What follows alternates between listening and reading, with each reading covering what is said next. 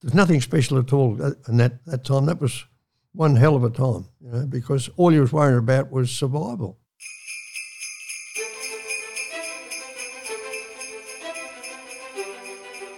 Welcome to the podcast where we track down Australian war veterans, have a chat with them, and hear their stories. I'm Alex Lloyd, and this is Life on the Line. The single greatest sacrifice I've made is my family. We weren't out there to take country. We were out there to do something. That was our job. I did feel a lot of regret. Friends were still getting killed. It got to the point where, you were going to funerals quite often. Do I lead under fire? And that was a heavy responsibility, I guess, on my shoulders that I didn't want to screw up. You have to be resilient to be able to cope. War itself is horrific. It's a horror story. It should never be dressed up as if it's something glorious. Not what you can do for yourself, but what can you do for your country. The volunteer for service was in effect to put your life on the line. I'm Alex Lloyd, and you're listening to Life on the Line. This episode is our traditional holiday season special, with veterans from Season 6 sharing their stories of a Christmas in uniform. Some of these stories are of fun times had abroad and at home. Some are of making a difference to the local community. And others are of hardship and war. The stories in this episode range from World War II to the Vietnam War, from peacekeeping in Timor to the war in Afghanistan. This is Christmas on the Line. Dr. Dan Pronk was deployed to Timor with the regular army, spending a Christmas there after completing the SASR selection course. And Dan, over your career, you missed a couple of Christmases away from home. Can you tell me about the first Christmas you had in Timor? Yeah, so that was 2008. And so that was, it was a very exciting year for me, that one in general. That was the year where I had done SAS selection and managed to get through. I was working with 5RAR at the time up in Darwin, and I've spoken to this story before. I'd gone and done selection. 5RAR was going to Timor at the end of that year, and the agreement was that if 5 couldn't find another doctor for their trip, I would, if I'd been successful in selection, I would come back to the unit anyway, and that's what ended up happening. So I deployed with 5 at the end of 2008. And ended up doing just 4 months of that 8-month trip. But that took me over Christmas and New Year's deployed. So by that stage in Timor, there wasn't anything going on fighting-wise. It was a very sort of peaceful and benign environment. But nonetheless, for me, it was my first deployment. So it was fantastic to get overseas. It was a great bunch of people. And the boss at 5RAR at that point, who I've remained in contact with, but just a wonderful human being, and really facilitated some great training for me in Timor. So the trip was excellent for a whole bunch of reasons, not necessarily from a military professional satisfaction perspective, from an operational perspective, but there was some really great experiences there. And just being away deployed, it was an opportunity to get my first medal, which at the time, looking back, I think the stuff that these, I don't want to call medals trinkets because that's really diminishing the significance. But these, I remember the Anzac Day before I went away, and I had the Australian Defence Medal that had just turned up in the mail, quite literally, while I was at medical school. It came in the mail on the same day as a phone bill. So I got these two things unannounced in the mail when I was at uni. And so it didn't really hold tremendous significance for me. And I remember the Anzac Day before Timor, 2008, and just looking around at other people with medals and feeling that I wanted to be part of that tribe. You wanted to feel like you fit in a bit more. Anyway, so Timor was a great opportunity for that, and spent the Christmas and New Year's over there, which I recall as being great. They put on a good feed. We were in Dili there at Timor, and so, yeah, I quite enjoyed it. And at that stage, it was also new and exciting. I knew that I was heading to 2 Commando Regiment the following year. So the SOCOM kind of goal was coming to fruition. And so I don't recall, and once again, embarrassingly, I don't recall really missing home at that point, or feeling like I was missing family Christmas, which I was. You know, I had a young son at that point. My eldest son, Hank, was born in 2007, so he was just 18 months old. But embarrassingly, on reflection, I was so absorbed in my professional goals that it didn't really even register as a sad event that I was missing Christmas at home. Nick Howlett returned home for Christmas, fresh from patrolling in the jungle with the SAS in the Vietnam War. He shared this story, including the surprising reason he was sent home early, with Angus Horden. So, Nick, were you in Vietnam over Christmas, or did you actually get home in time? Through misadventure, I ended up spending Christmas with the in-laws and my wife in Sydney. It went down like this. A most unfortunate, I was what's called a non-battle casualty. In other words, I was injured within the base camp, not on patrol. So around about the 12th of December, I was doing operations officer duty. I think I did my November patrol. Then December, he put me on operations officer. And the Kiwis were on their last day, and they had a hungy, which is, cooking the meat underground with stones and what have you. And then they were flying out back home to New Zealand the next day. So late in the evening after celebrations, I decided to go down to the Kiwi lines to give a private farewell to some of my friends. And then I got whacked over the head in between the tent lines. And then things just clouded over, and I went to the ground, and I got pretty severely or savagely beaten up by Windy McGee. He's dead now, but a Kiwi sergeant that was always a problem, both on patrol and back in the camp, even though I didn't have command. And I ended up in hospital and then in a wheelchair. And it was only 4 weeks before we were packing up to come home, return to Australia, the whole unit. So the medico said, look, what's the point in patching him up and leaving him here for 4 weeks? So, and I remember them saying that, you know, he's had a pretty full year with his patrolling and what have you. We'll send him home. So I didn't protest too loudly. I was pretty sore, a few broken bones. McGee was charged, lost seniority, fined and all that sort of stuff.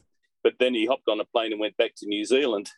So that was that incident. And I flew down to Sydney, met by my wife and the in-laws. And so I ended up Christmas at Kalara, December 1969. I wasn't aware of that, obviously, you know, with the discussions we've had. So this guy was just trying to get some retribution on you and cowardly assaulted you from behind, you know, at a terrible time. Yeah, he was a very bad drunk. They had done 12 months of same sort of patrolling I had done, and the brutalisation had affected them all and that sort of stuff. And I think it was probably more to get out of here. I don't want anything more to do. He didn't know it was me. In fact, I was quite friendly with Winnie McGee. He had no idea. He was absolutely blind drunk. And I came around the tents and he must have thought I was creeping around where I shouldn't be. But anyway, the OC round about 1 o'clock in the morning called out the entire squadron and grilled everyone to find out who it was. And then they discovered who it was, and he was put under arrest. I think that was about the 5th time I broke my nose, the first time being at Knox in a diving accident. Well, Nick, that was certainly a very eventful Christmas. Very different.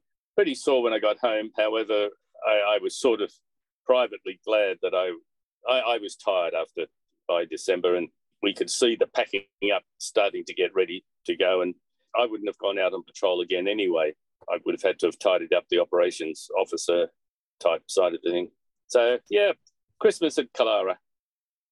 Curtis McGrath had a Christmas in Timor years before his fateful trip to Afghanistan. And we're like, oh, why don't we spend, $50 each, which is, bugger all in comparison, because we're not spending our money, we're not doing anything. Why don't we just go to the local store and buy a heap of toys, like too many toys. We bought way too many toys that the nuns were not, they were impressed, but they were like, oh, we need to hold on to these. So we rocked up with a truckload full of toys for the kids for Christmas. So we went and had a Christmas dinner with them, which was really cool, really sort of nice gesture that I think we could do just to make their lives just a little bit happier and hopefully a bit more, hope towards it. So when which is, a really fulfilling feeling. The best thing we did was give them a water tank that they could store all their water in, and that's the practical help, yes. But the kids don't see that though. They don't understand that. So well, they might, but it's always fun when you get to hang out with the kids and play with the toys with them. You mentioned that you were basically acting like as Santa and all that with the kids in the orphanage, bringing in those Christmas presents. Did you guys get to unwind on Christmas Day after bestowing that lovely gesture and have a fun time yourselves, or were you busy on the job? I think Christmas Day was like a down day. We didn't do anything. What we did at the orphanage was probably a couple of days before it, but the actual Christmas Day, because we're all like down, like low tempo over the Christmas period. So whenever we moved during that period, we needed a bit of security. So we always had security with us, which was part of our role also. But at the same time, we had an opportunity just to chill out. I think we just had a barbecue on the base. Some of the guys had their rock-all, which is, I don't even know what that stands for anymore, but it's when they get to go and leave and you get 2 weeks off. So some of the guys with families, they went home, and obviously with little kids and wives and stuff like that. And I didn't have any of that. So I was like, I'll stay here over Christmas and I'll go on the next rotation or the rotation after. So I didn't think too much of it. Yeah, we just had a nice barbecue and chilled out. We had a water tank that we cut the top off, like a big plastic one, probably, I don't know, like a 15,000 litre water tank, cut the top off it and used it as a swimming pool. So yeah, it's pretty cool. Royal Australian Air Force veteran Paul Gebron remembers being on notice to move for a few Christmas days. Over all your years in the Air Force, Paul, did you ever have a Christmas in uniform? I don't think that I did. I mean, we've had a couple of Christmases where the units we were at were on notice to move, so we couldn't go anywhere. We had to stay at home and have Christmas there. A lot of the times I was lucky enough to be able to structure my next, like the rock-all leave and that, if I was going to be over Christmas, to get it over Christmas. So I might have gone like 4 or 5 months and then had Christmas. A couple of tense ones almost have to be ready for something, but not quite actually having to, thankfully. No, not having to spend it away over Christmas. But thankfully, I was one of the lucky ones. I mean, there's obviously been countless other servicemen and women that have spent Christmases overseas on deployments, and always tip my hat off to them over that time and think of them every Christmas. And the obvious exception for your story is you and your wife getting those phone calls in regards to the 2004 Boxing Day tsunami, obviously affecting that holiday period, but not the day itself. Yeah, pretty much. So it was just from Boxing Day onwards to however long it was, and then you get the time off later as well. So Dr. Dan Pronk had a second Christmas away from home, this time in Afghanistan. And Dan, for your second Christmas away from home, I'm going to read a few lines from your memoir, The Combat Doctor. That evening, after the kids were in bed, I set about breaking the news to Christy. Doing my best to feign dismay, I explained that I was required back in Afghanistan earlier than expected, and I would miss another Christmas. Christy was having none of it. Just tell them you can't, and you'll deploy as planned in the new year, she said. It doesn't really work that way, babe, I replied. You're not even going to try, are you? She was absolutely fucking correct that I wasn't going to try. Tell me about that Christmas in Afghanistan, Dan. Yeah, well, that was once again textbook Christy, God bless her. We had plans that Christmas to come back to Adelaide, where she's from, and have a family Christmas. We were building it. The house that we now live in was being built at that stage, and so we had all these plans. And then once again, my work had just destroyed these plans. And I think somewhere between just pure frustration of that being the case, and then also maybe a little bit of a misinterpretation of the power that I held with regard to telling them when I would deploy or not. I think that was that scenario. But yeah, that I can't even remember why I deployed early on that period. But it ended up that I went over during the winter period and spent a Christmas there. I remember that period. I don't remember Christmas Day specifically, to be honest, but I do recall just noticing, compared to my previous tours, which had been in the middle of the fighting seasons, that it was a far slower tour. It snowed in for periods of time, and it was less kinetic.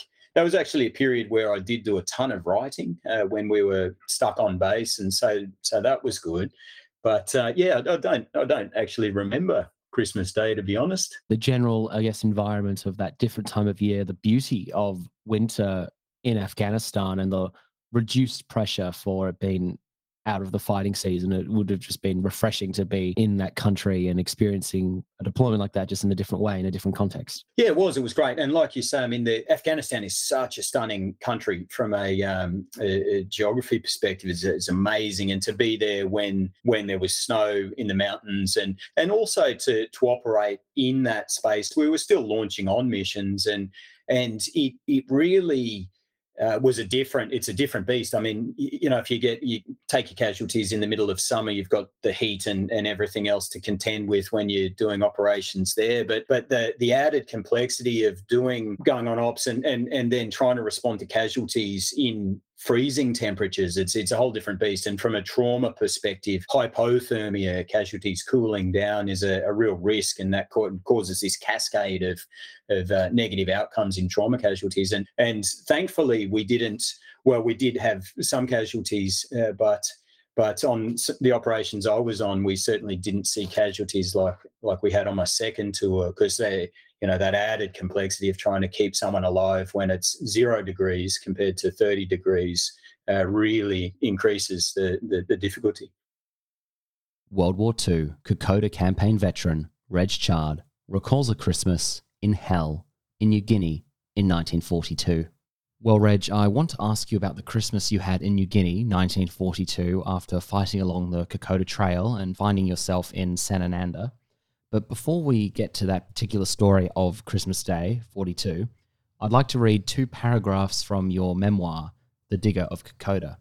This is the beginning of chapter 28, Christmas in Hell. Despite the loss of more Australians in futile attacks, the Japanese remained entrenched in their bunkers and pillboxes at Christmas time. It didn't matter how often we attempted to overrun them. Our bullets, bayonets, and the bravery of those who threw themselves at the defences made little, if any, impact. There were hundreds of bunkers, and something we begrudgingly admired about our enemy was that they'd made brilliant use of the terrain. It reduced the number of tactical possibilities that were available to General Vasey and his staff of officers. When we weren't stuck in our foxholes, we were out on patrols to find where the enemy were, and it was always a macabre lottery as to who would survive the network of Japanese snipers and machine gunners dispersed throughout the jungle, and who wouldn't. The snipers remained a curse, and the only reason we didn't scour the ground for telltale signs such as boot prints that would have given their positions away was because we were too preoccupied, constantly scanning the tops of tall palm trees in the hope we'd spot them before they fired. In any event, we rarely saw them, because they camouflaged themselves so well they became as much a part of the tree as a palm frond or a coconut. Now, Reg, that's sort of a great, wonderful background to the tension, to the day-to-day living situation of you guys on the Kokoda Trail in 1942, not to mention months and months of fighting. If we use that as a background and then turn to Christmas Day, tell me about Christmas 1942 for you. Well, to start with, we never knew where we were in the jungle because there was nowhere to tell you, there's no signs up. So, exactly the same with the days. We had no idea what day it was or month it was. Now, the only reason we knew it was Christmas Day, Captain Albert Moore from the Salvation Army and his offsider, I never knew what his name was. They come up there mid-morning, Christmas Day, and we had never had any lollies or anything like that at all. And he had a brown paper bag, because we didn't have plastic in those days, and he had boiled lollies in them. So he was giving each man one boiled lolly per person, and Merry Christmas. That's the only way we knew it was Christmas Day. So somebody said to him, Albert, give us the bloody bag and get yourself out of here because, you're too much of a target walking there. So this is what they did. And myself, you see all these lollies in this bag and you think, I might grab 2 or 3, but you didn't. You took one. And each and every person did the same thing. So when we dished them out, the bag came back. We passed it back to Captain Albert Moore, and he went along to the next lot of people who might have been to our left or our right. As for food, the food was just the same as what we always had. Dried apricots, dried prunes, and dehydrated apple. There was nothing marvellous about Christmas Day, and of course nobody gave it a second thought, to be quite honest with you.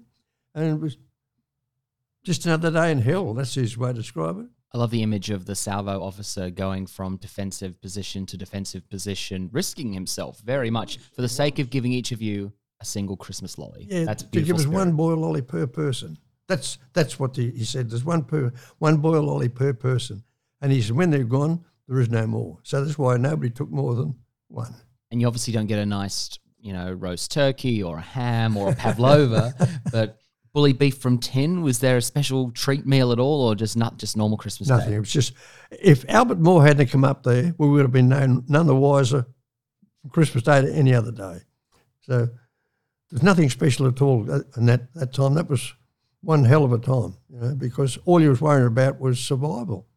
And I imagine with this context we've been discussing, and all you are focused on is survival, once you were alerted to the fact it was Christmas, you weren't exactly feeling full of Christmas cheer and wanting to sing carols or celebrate or anything like that. No, nothing. Just literally another day. It just went back. As soon as you sucked a lolly, well, I sucked mine, it lasted longer. And when it was gone, that was Christmas. Did you spend Christmas Day thinking about the jungle in front of you and what enemy might be lurking out there, or did you cast your mind back to home? Well, everybody, yeah. Every person, immaterial, how old you were, how young, everybody thought of home. And the good food waiting for them at home as well. That's right, yeah.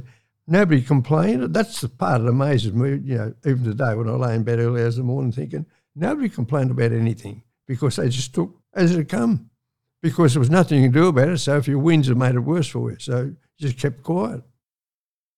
Michael Greenway recalls using his connections from working in supply to have a fun Christmas in Timor. Again, being overseas and serving for 36 years, you must have surely spent at least a Christmas overseas. When I was at Timor, we did spend Christmas in Timor, which was quite, even though you're away from family, you're still with people who you'd formed a fairly strong bond with.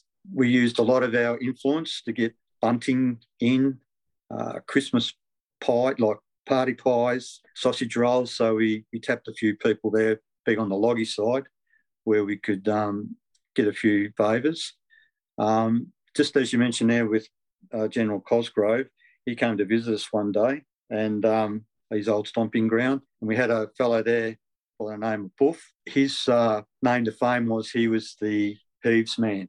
Everywhere he went, he put up a heaving bar. So to join the heave bar, you had to do one heave. So it was great to see General Cosgrove come out and give it a good crack.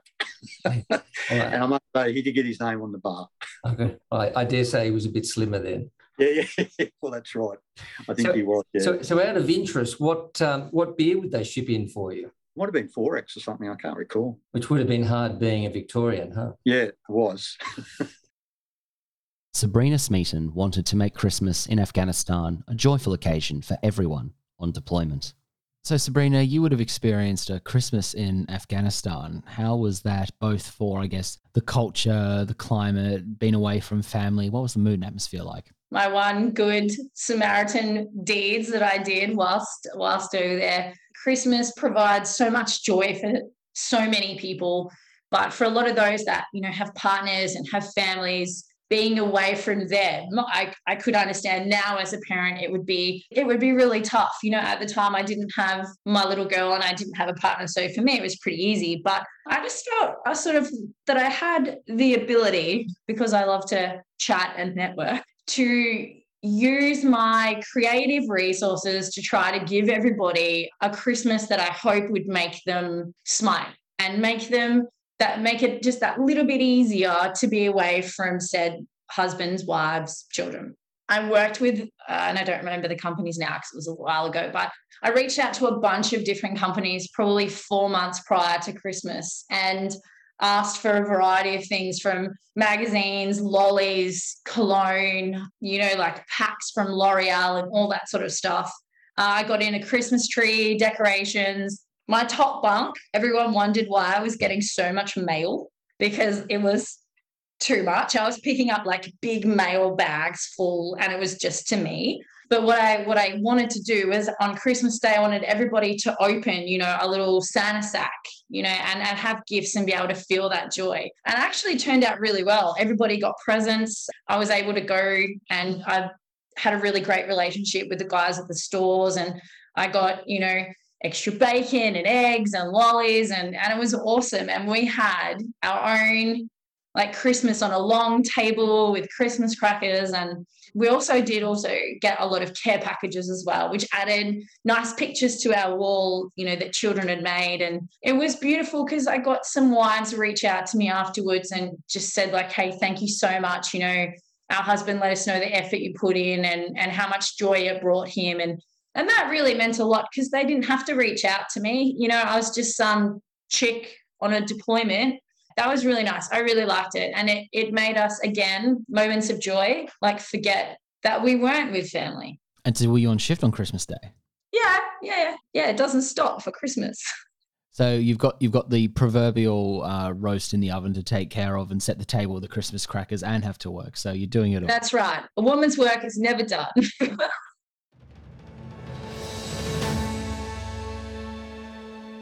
That was Christmas on the Line, Volume 5, 2022. Be sure to listen to the individual episodes from earlier this year. All details are in the episode description and on our website. In 2018, Season 2, I hosted the first of these specials, Christmas on the Line. Christmas Story in Uniform. In 2019, Season 3, Sharon Maskell-Dare hosted Christmas on the Line, Volume 2. But it's a one of a kind. You can't replicate that here. For as bad as it sounds, I do enjoy a little bit of Christmas here, but I enjoyed the Christmas over there more because it was different. You can't do that anywhere else.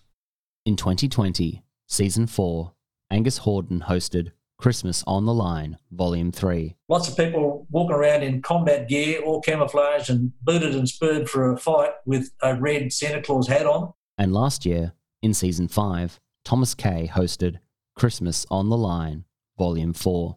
And it was freezing, it was Christmas, and I remember having some drinks with the guys there. And it's kind of weird to be overseas during that period, but I feel like it was very common around that time. We just expected to be away a lot of the year. It was an unusual way to live, and we did it for years. You can follow us on Instagram, Facebook, and YouTube at Life on the Line Podcast, on Twitter at LOTL Pod, and on LinkedIn at Thistle Productions. Our website is www.lifeonthelinepodcast.com. And if you like this episode, please consider sharing the podcast on social media or rating us 5 stars in Apple Podcasts. Life on the Line is brought to you by Thistle Productions. Artwork by Big Cat Design. Music by Dan Van Werkhoven. I'm Alex Lloyd. On behalf of the team, wishing you all a Merry Christmas. Thank you for listening.